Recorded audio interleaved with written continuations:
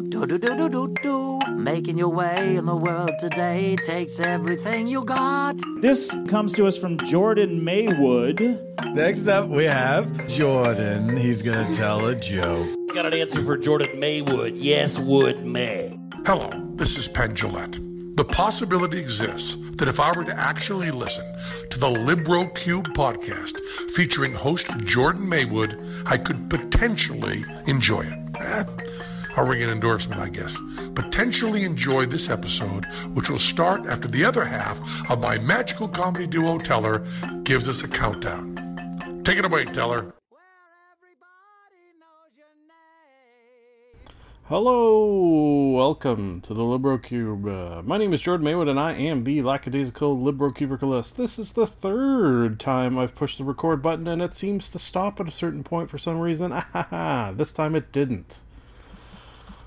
You know what's weird? And I don't know how this could have anything to do with it. What would it be? Well, we'll try it again. What it was, I was like playing music on my TV really loud to like work us in just to see, and I was listening to a song. You know what, I'll even skip and I'll go to the next song. Here you go. This is Roy Ayers, NPR Music Tiny Desk Concert.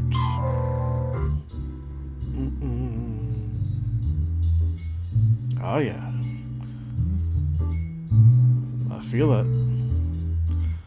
So basically what I did was, I've been watching these things. Sip of the fly up in the sky. Got a story to say, I'll tell you why. I'm sure. There you go.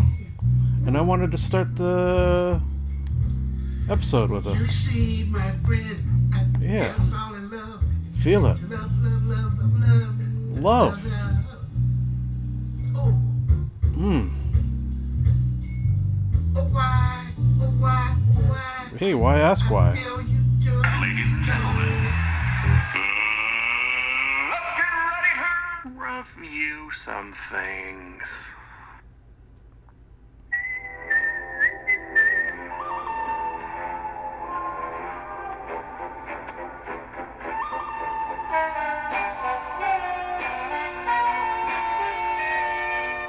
Movie monologue. Today's movie monologue is Pterodactyl urinal cakes. The P is silent. Pterodactyl, I said. You know why I said pterodactyl? Because IRL, when I say that word, I purposely pronounce the P, but for the purposes of the sponsor, I shouldn't have, so I fucked up. And would traditionally, in a professional setting of a podcast, that would be erased and redone, but the advantages of being an unprofessional or unprofessional or professional podcaster is I could do whatever I want. Movie the first, Skyscraper. This is a movie about a tall building with a very tall man who's also wide, in the form of Dwayne "The Rock" Johnson playing Will Sawyer.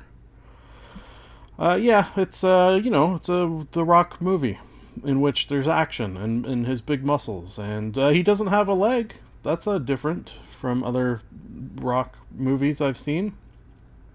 There's that big jump that was made famous by the impossibility of it from the movie poster. That was something I can verify. He did make it. He didn't die in that scene, and then the movie just went to black. Although, you know what, I'll tell you, if that had happened, it would have been a better movie.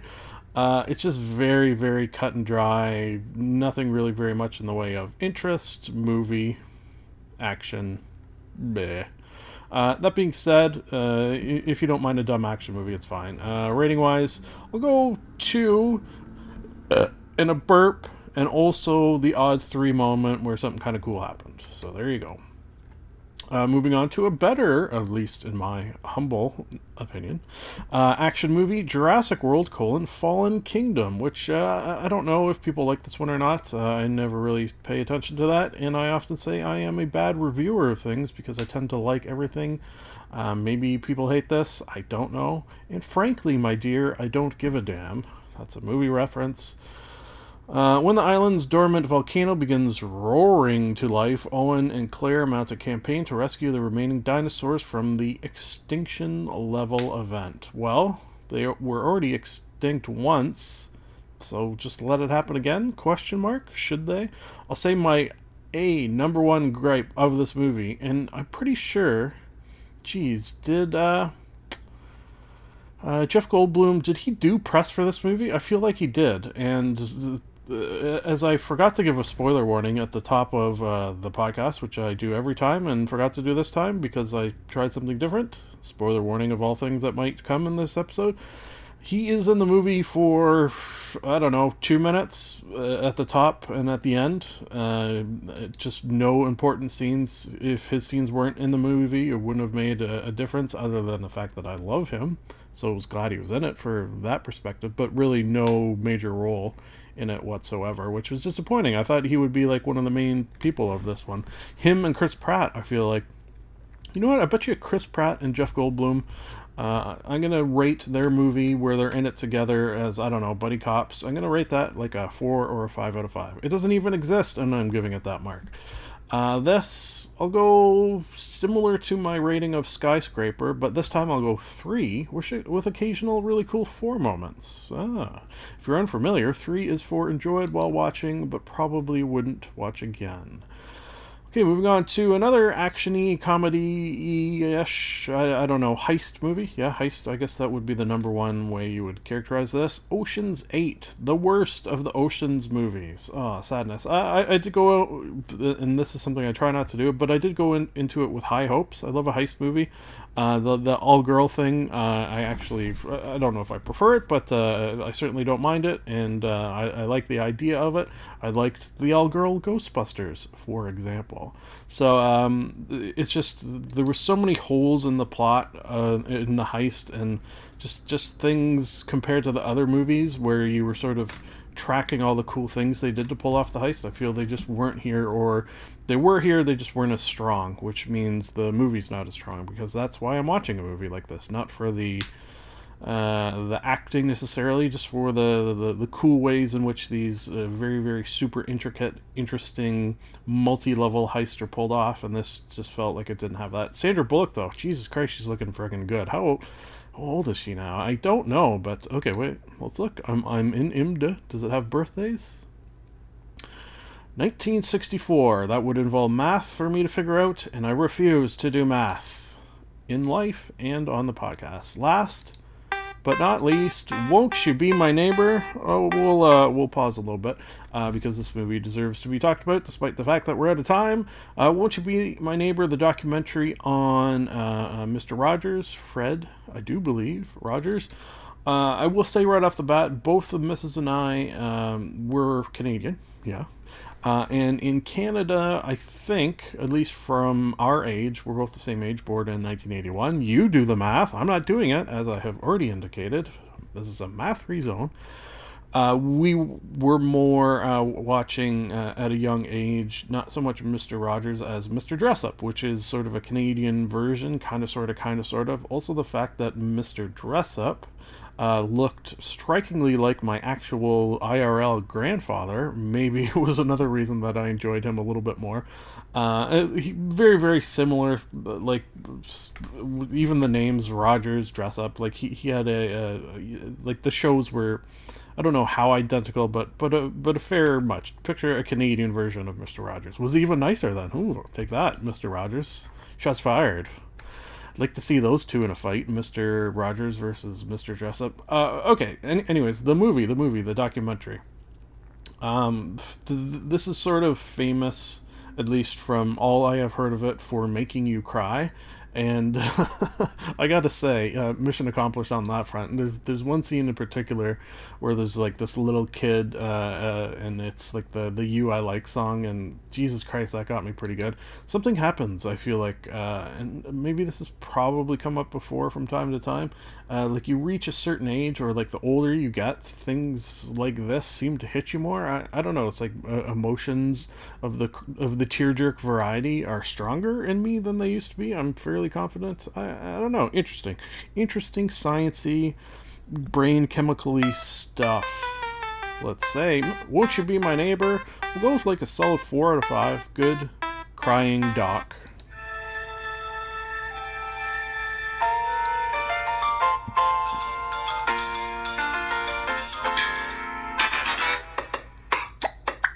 television talk.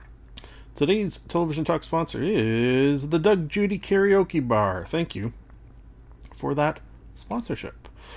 Okay, television to talk about, and this segment comes in the form of Brooklyn Nine-Nine, specifically Season 5, which just became available on Netflix. I should specify Canadian Netflix. I don't know if it was already available in the US or is not, but hey.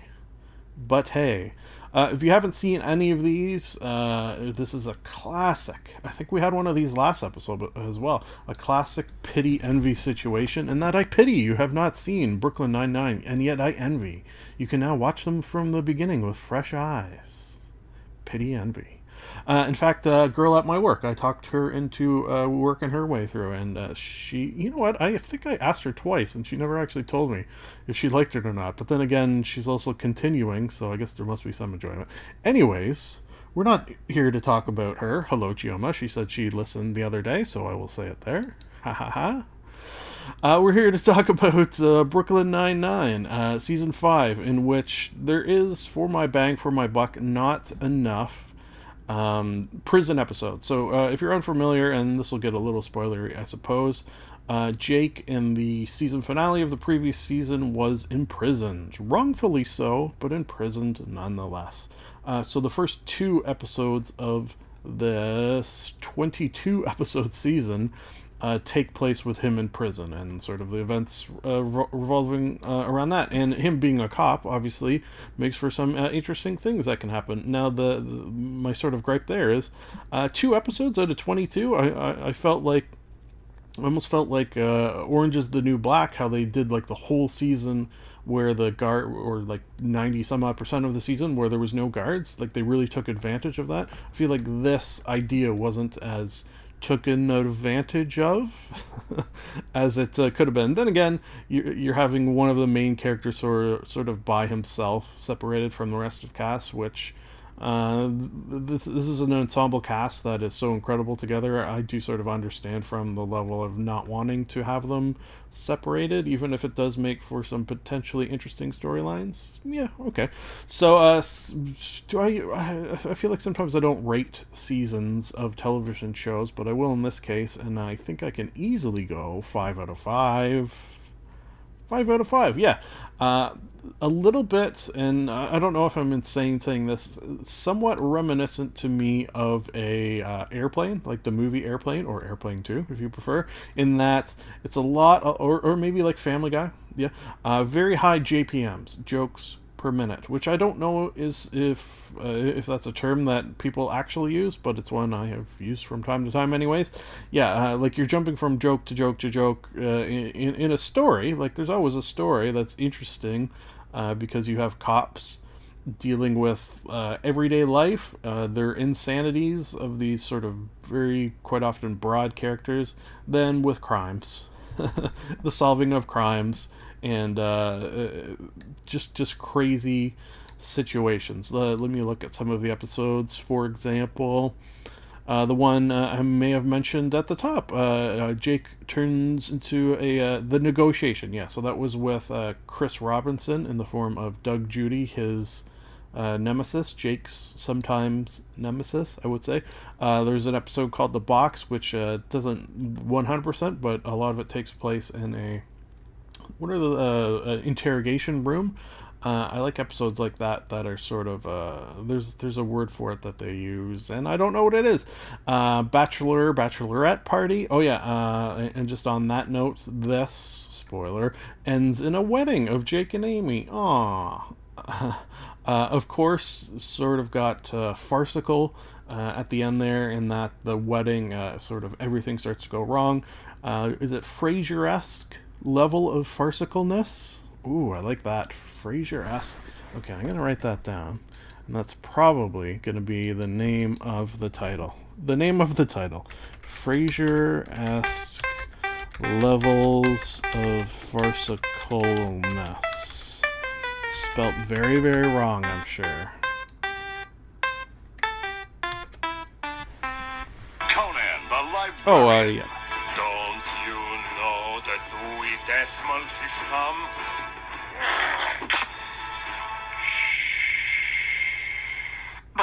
Banter. Today's book banter sponsor is Jack's Deburnt Gluten-Free Loaves. Thank you for that sponsorship. Okay, so we didn't do horrible on the movies. We got a 5 out of 5 for the TV. And on the book, we got another goddamn 5 out of 5. Yes. Yes. I'm tempted to go 6 out of 5 on this. Yeah, that's how much I love this book. The Baker's Boy by J.V. Jones.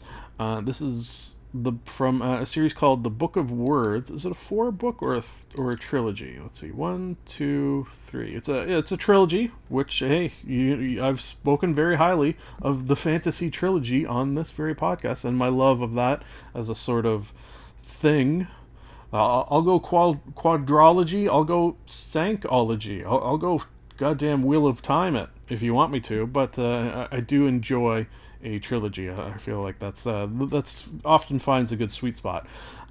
This in particular, I'm a little bit into book 2, but I gotta say, and I've already just mentioned, Wheel of Time, very, very given me sort of the reminiscence of the Wheel of Time, in that you've got a young man in the form of Jack, who's sort of coming into his own, both in terms of sort of 18, 19, turning into a man, but then also developing strange magical powers. And there's sort of hints at a future that will be sort of take him out of the castle kitchen where he's a titular baker's boy, and then he'll have a something in his future that will make him very important to the world as a whole. A destiny, you might say. Is he a chosen one? Perhaps. Now, all of these, like everything I'm saying, are very, very much tropes in fantasy novels, but this one's done very, very well. And it has a cast of characters that you're sort of jumping back and forth. So we've got Jack, his sort of counterpart in the form of what's her name, Meliandra. She's like a princess who ran away because she didn't want to be wed to a evil prince, and there's some sort of connection between the evil prince and Jack. Like they were sort of, I'm thinking, I don't know yet, I feel like they were maybe born on the same day under this shooting star that told of their coming, that sort of idea. And I feel like one's good and one's evil.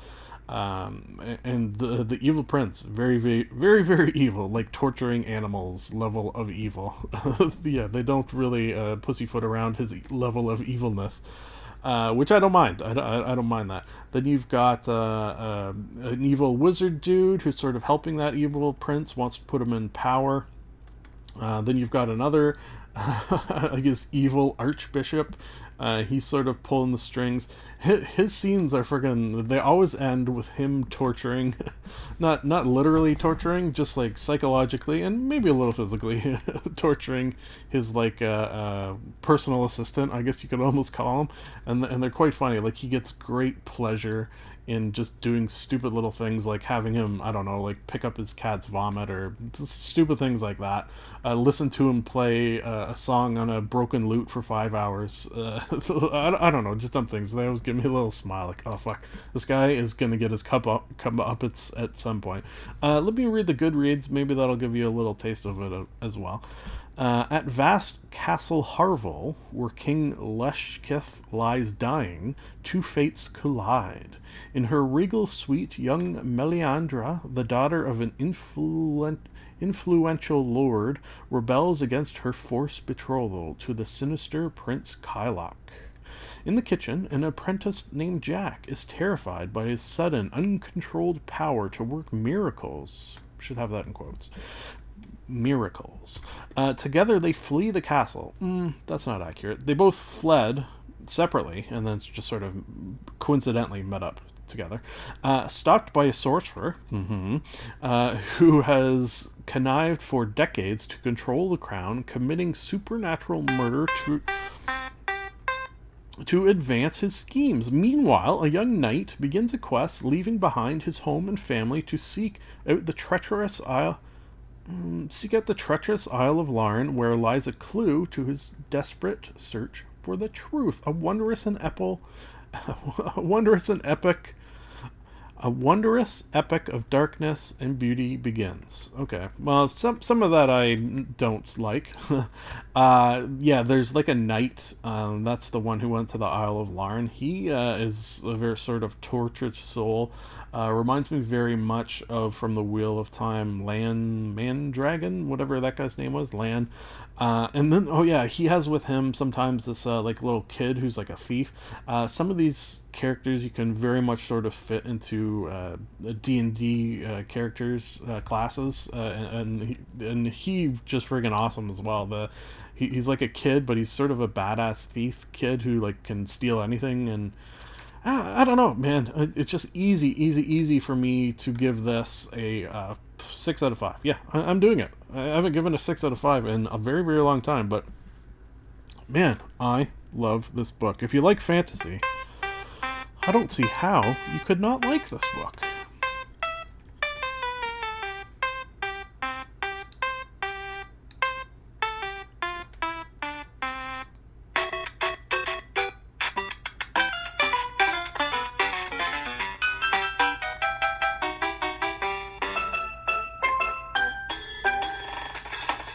Gabbin. Today's game, Gabbin, is rather a double television talk sponsor. The Stonecutters. Thank you for that sponsorship. Okay, got 2 TVs, the first of which is season 1 and 2 of a television show by the name of Baskets, starring Zach Galifianakis. Yes, Zach Galifianakis. A name. When did this come out, actually? 30 episodes, so I watched the first 2 seasons. I don't see when it came out, but that's okay.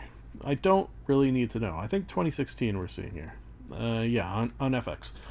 Is this a comedy? There's comedy moments, because, you've got Zach Galifianakis, and he's a funny person by his sort of very nature, but there's also great darknesses, and then there's also just living of life, which is what I kind of like the most. This is what I often say of things of this nature, which I suppose you could call dark comedies. If you are 100% comedic 100% of the time, that's okay. It's not great. It could be a little broad and a little uninteresting after a while. If you are 100% serious 100% of the time, that I always feel is unrealistic, because that is not what life is.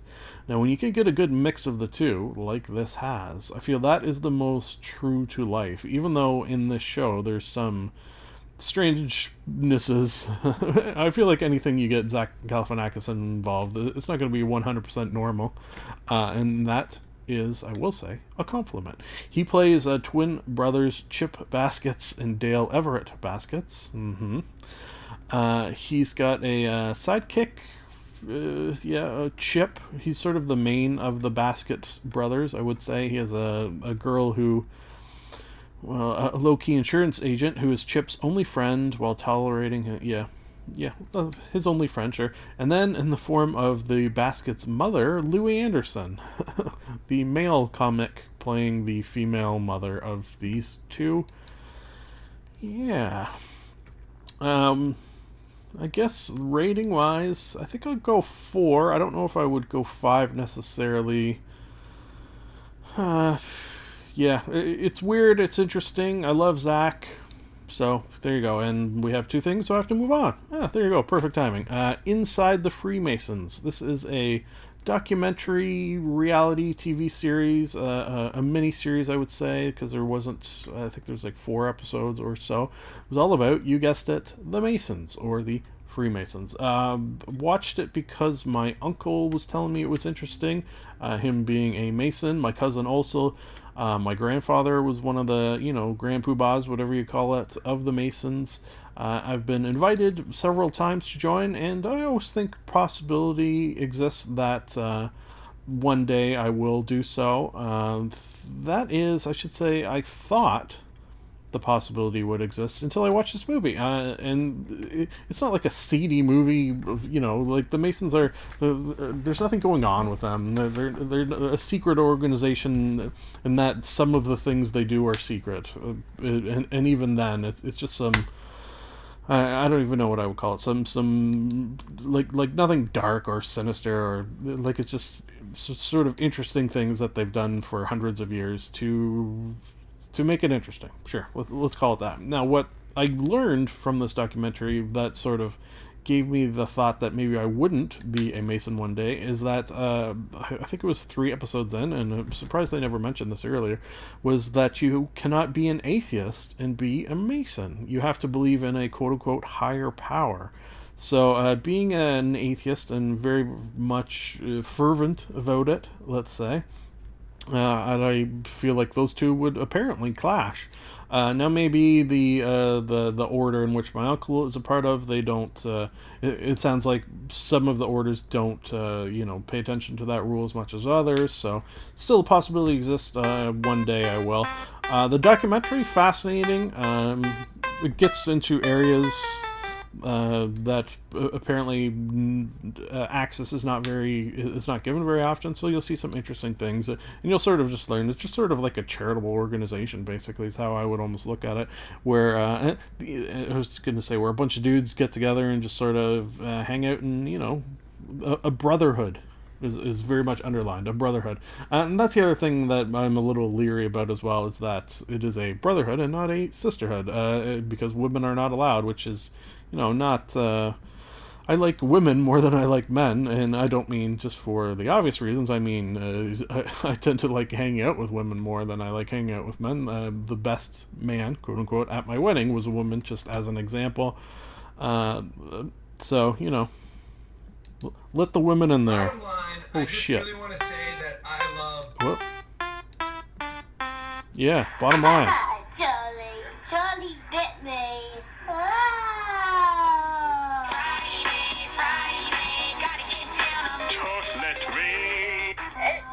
Is this real life? Internet intercourse. I like turtles. Today's internet. What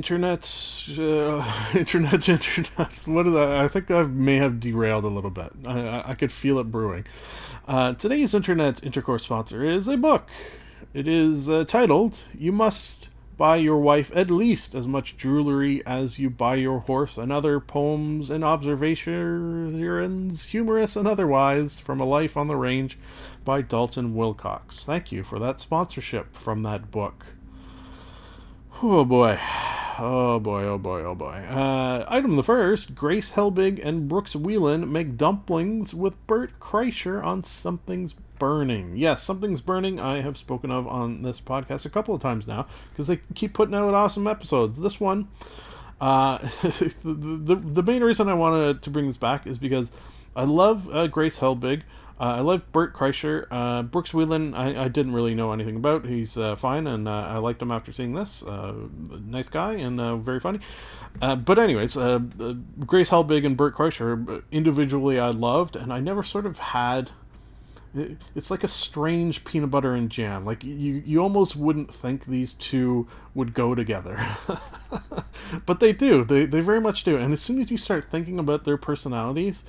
you'll realize, like, man, I want to see more of Grace and Bert, just like the aforementioned whoever I said would be good. Oh yeah, in a buddy cop movie. So Jeff Goldblum and Chris Pratt versus Grace Helbig and Bert Kreischer. Whose is the better buddy cop movie? Ooh, yeah, that's a good question.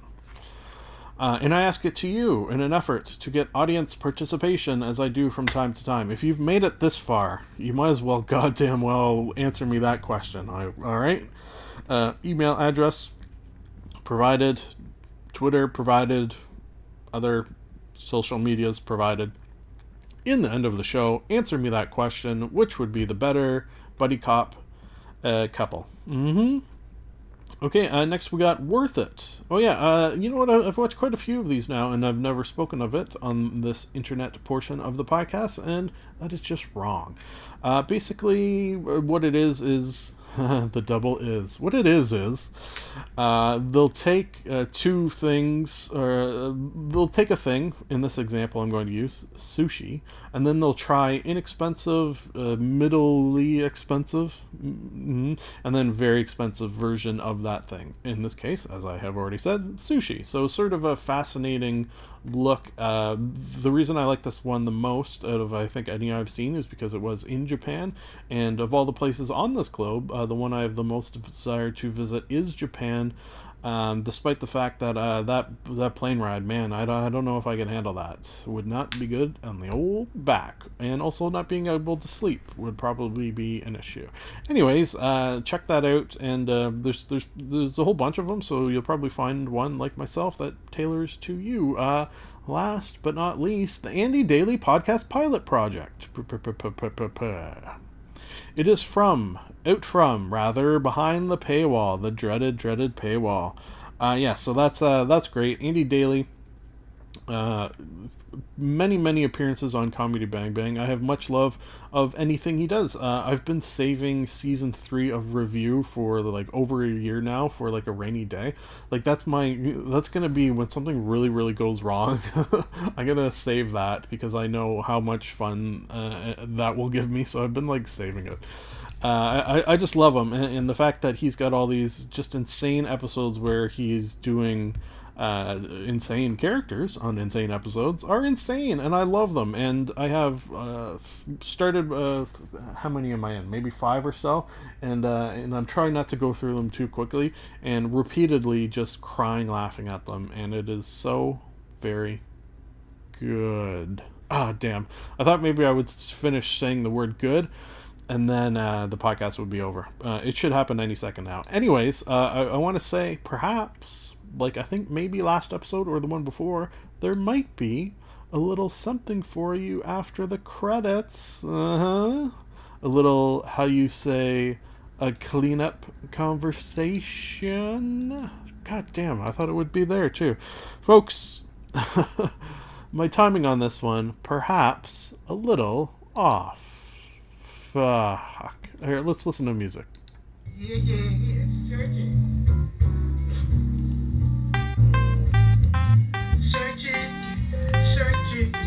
It's nice to be nice to the nice.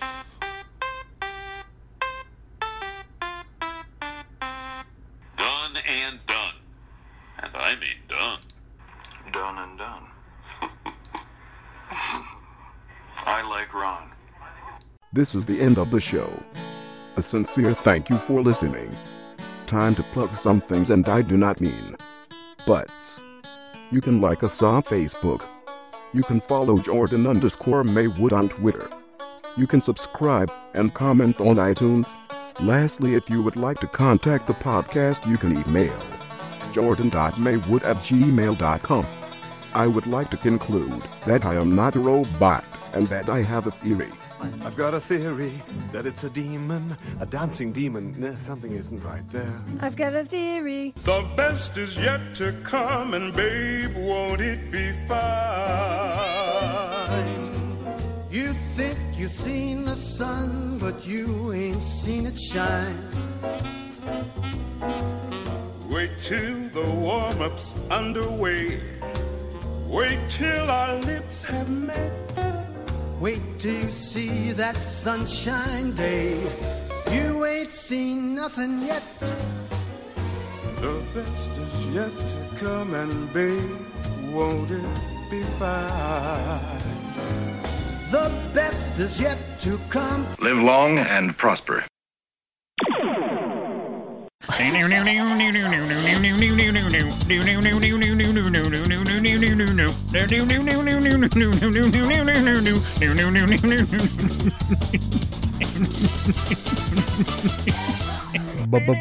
Bonus clips.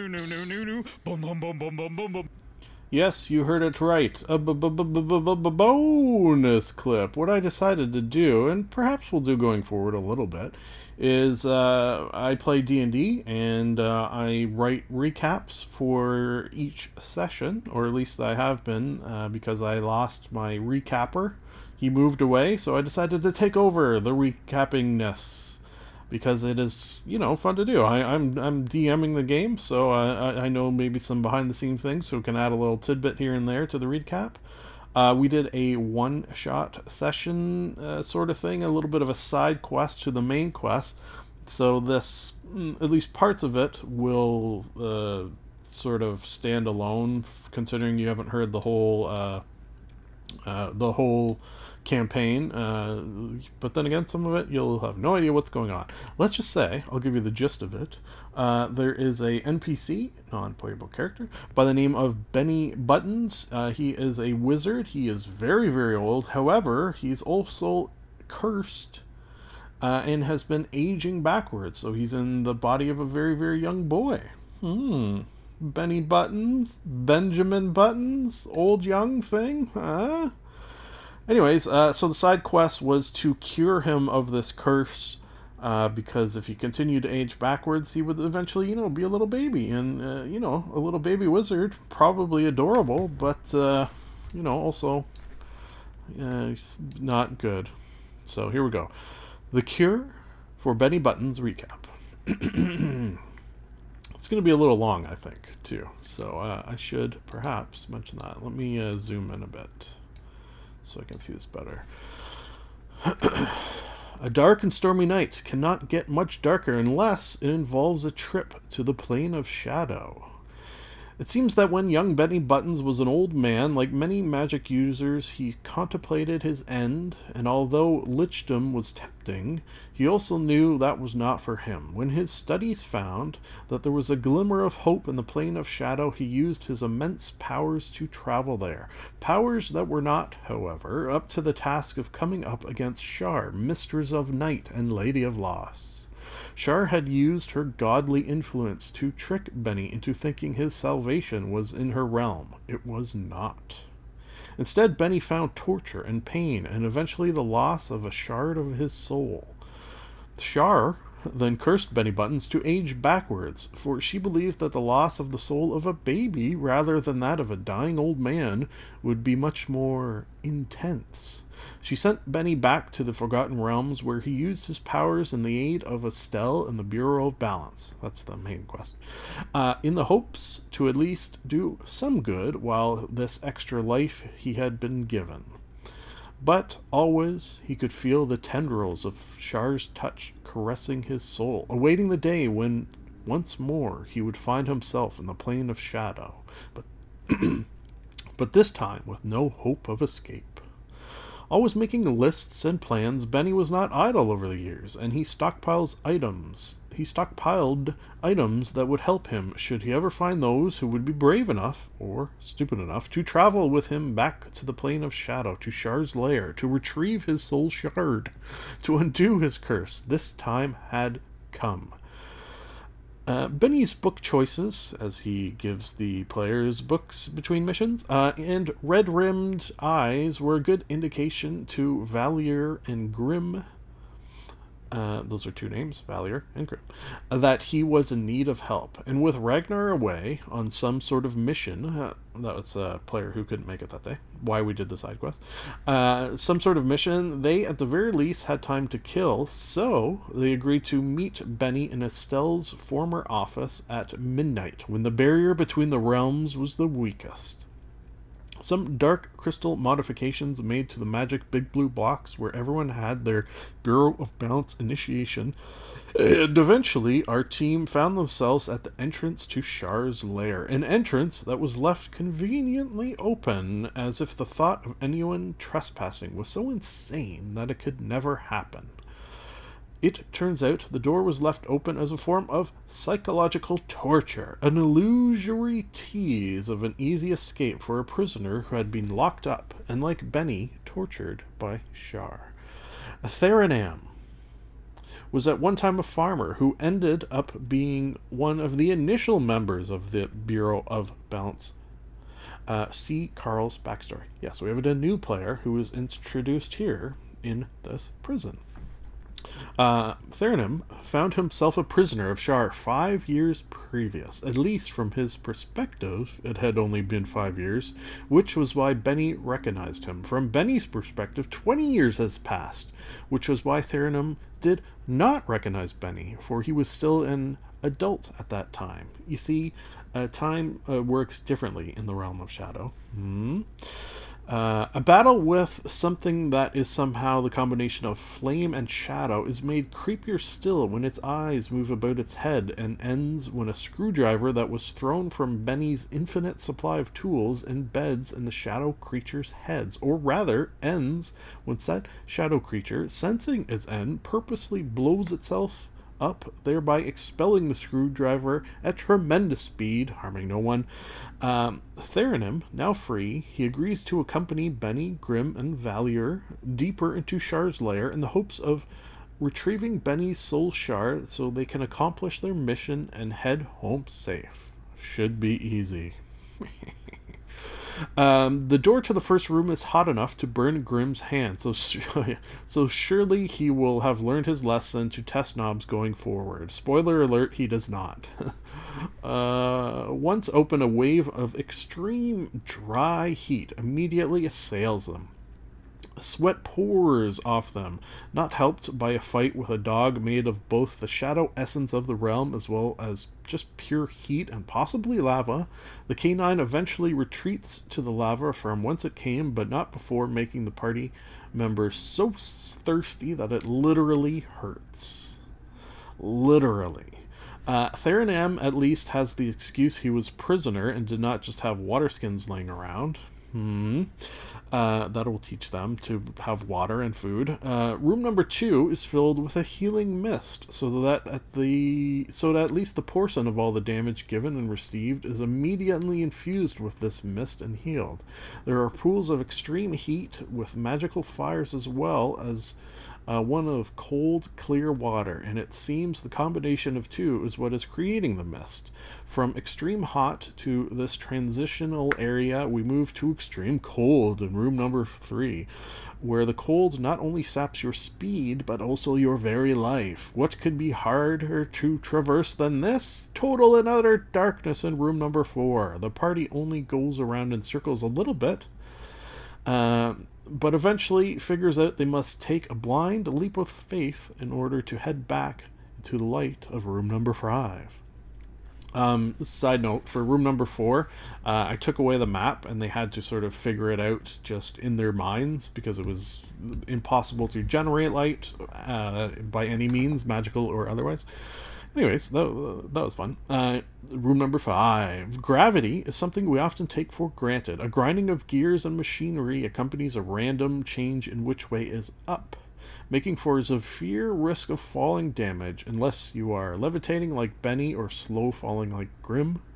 Eventually, a suspiciously diced-looking cube locked into place, the team makes the acquaintance of a solid piece of ice named Ice, who they free from imprisonment. Seems like Shar is a fan of odd prisoners. To thank the team, he offers to remove any curse they might be under. Like, say, if someone had various cursed cutlery, he would cure them of that, for example. The guy who could not make it is under several curses, just coincidentally, from a cursed fork and a cursed spoon. I don't think he knows about the fork yet. Just coincidentally, it weirdly happened. Anyways, in Shar's inner sanctum, she is meditating over some no doubt evil plans, so does not take kindly to your interruptions. The first thing she does is focuses her will on what can likely be described as liquid shadow in a lake that surrounds her. It springs to life, and its huge size is no doubt very intimidating.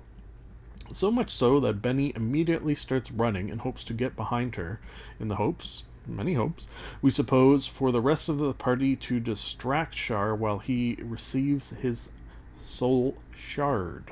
The second thing she does is manipulates the very shadow that makes up this plane to form a set of armor, a shield, and an incredibly long and sharp sword that she wields as if it is made of shadow, since it is. Benny sees the tides of battle turning and reminds the rest of the party that he gave them a scroll that would summon a quote-unquote monster of light to fight at their side. A unicorn appears, and eventually the team defeats the giant liquid shadow monster thing. Unfortunately, it explodes into an inky blackness that pulls Theranim and Valier into its quote-unquote waters, since it's not really water, where they slowly suffocate. Theranim is able to use his prodigious constitution to eventually save himself, but Valier is not so lucky, and he perishes in the inky blackness, slowly filling his lungs. My first player death in any game I have ever run. It was 2 death saves, and then 3 death fails. Yowza. At one point, the only party member even facing Char was Grim, with 3 HP, atop the mighty unicorn, receiving healing from the horn, since unicorn horns can, of course, heal. Char strikes at Grim and the unicorn with her shield, that then envelops them and begins to slowly constrict and cause their minds to reel with psychic damage, only to be popped in the last moment by the unicorn's horn, dissipating the shield into nothingness. Then a well-timed pitchfork strike from Theranim causes Char's armor to likewise disappear, leaving her vulnerable. She deals with this vulnerability by diving into the Shadow Lake, and what turns out to be a move to chase after Benny, who is nearing the soul shards. Plural, as there's 2. The chase is on, and in the haste to free his soul, he randomly chooses the closer of the 2 shards, and smashes it. Nothing. Somebody somewhere now has his shard of a soul returned to them. Hopefully, that's a good thing. Just as Char is within sight of Benny, about to unleash her fury, he reaches out, snatches up the remaining shard, and with a twinkle in his eye, smashes it on the ground. Benny then immediately falls unconscious, and only the giant smile on his face lets you know that your mission has, for the most part, been accomplished. Char, seeing this, uses her godly intelligence to realize it's not really anything else to fight for, so she shrugs her shapely shoulders, knowing there will be plenty of more souls to torture in the millennia to come. She also sees the second broken soul shard, and when she does, she smirks and disappears. How does a farmer and an assassin get a dead mage and an unconscious, no longer aging backwards artificer out of the plane of Shano? It's complicated, and it involves a unicorn. As soon as everyone is safe and sound back at the Bureau of Balance, Grim Miles calls on the god Bahamut for that one promise get out of death 3 card, and Valier is back from the dead. None the worse from where. Yeah, they had helped a god previously. The god granted them one, and one time only, resurrection from a death. So that is now gone, so they better be more careful. Benny then fulfills his promise by starting to work on some of the miraculous inventions his years of training has taught him. See list. I'm giving the party, for helping Benny, 1 thing from each of the 5 levels of the Artificer miraculous inventions, so they get to pick 1 thing from each level. Pretty cool, if you do say so myself. I would certainly like bag of holding. I think that's a must. Robes of useful items. That's kind of cool. Benny actually was sort of wearing that, but he would just pull whatever tool he wanted. He could pull it out, which they didn't really take advantage of that because they were just thinking in terms of like screwdrivers and hammers and such. But really, could have been much more than that. Any tool. Let's see, folding boat, that's pretty cool. Boots of striding, slippers of spider climbing, that's a good one. And gloves of swimming and climbing. Yeah, that's what I would say. Alright folks, particularly long episode, almost made it to an hour, but I like reading that, I like writing that, and I thought I would just throw it into this cleanup conversation at the end, because why not? Just get it out there, right? Right, it's still nice to be nice to the nice.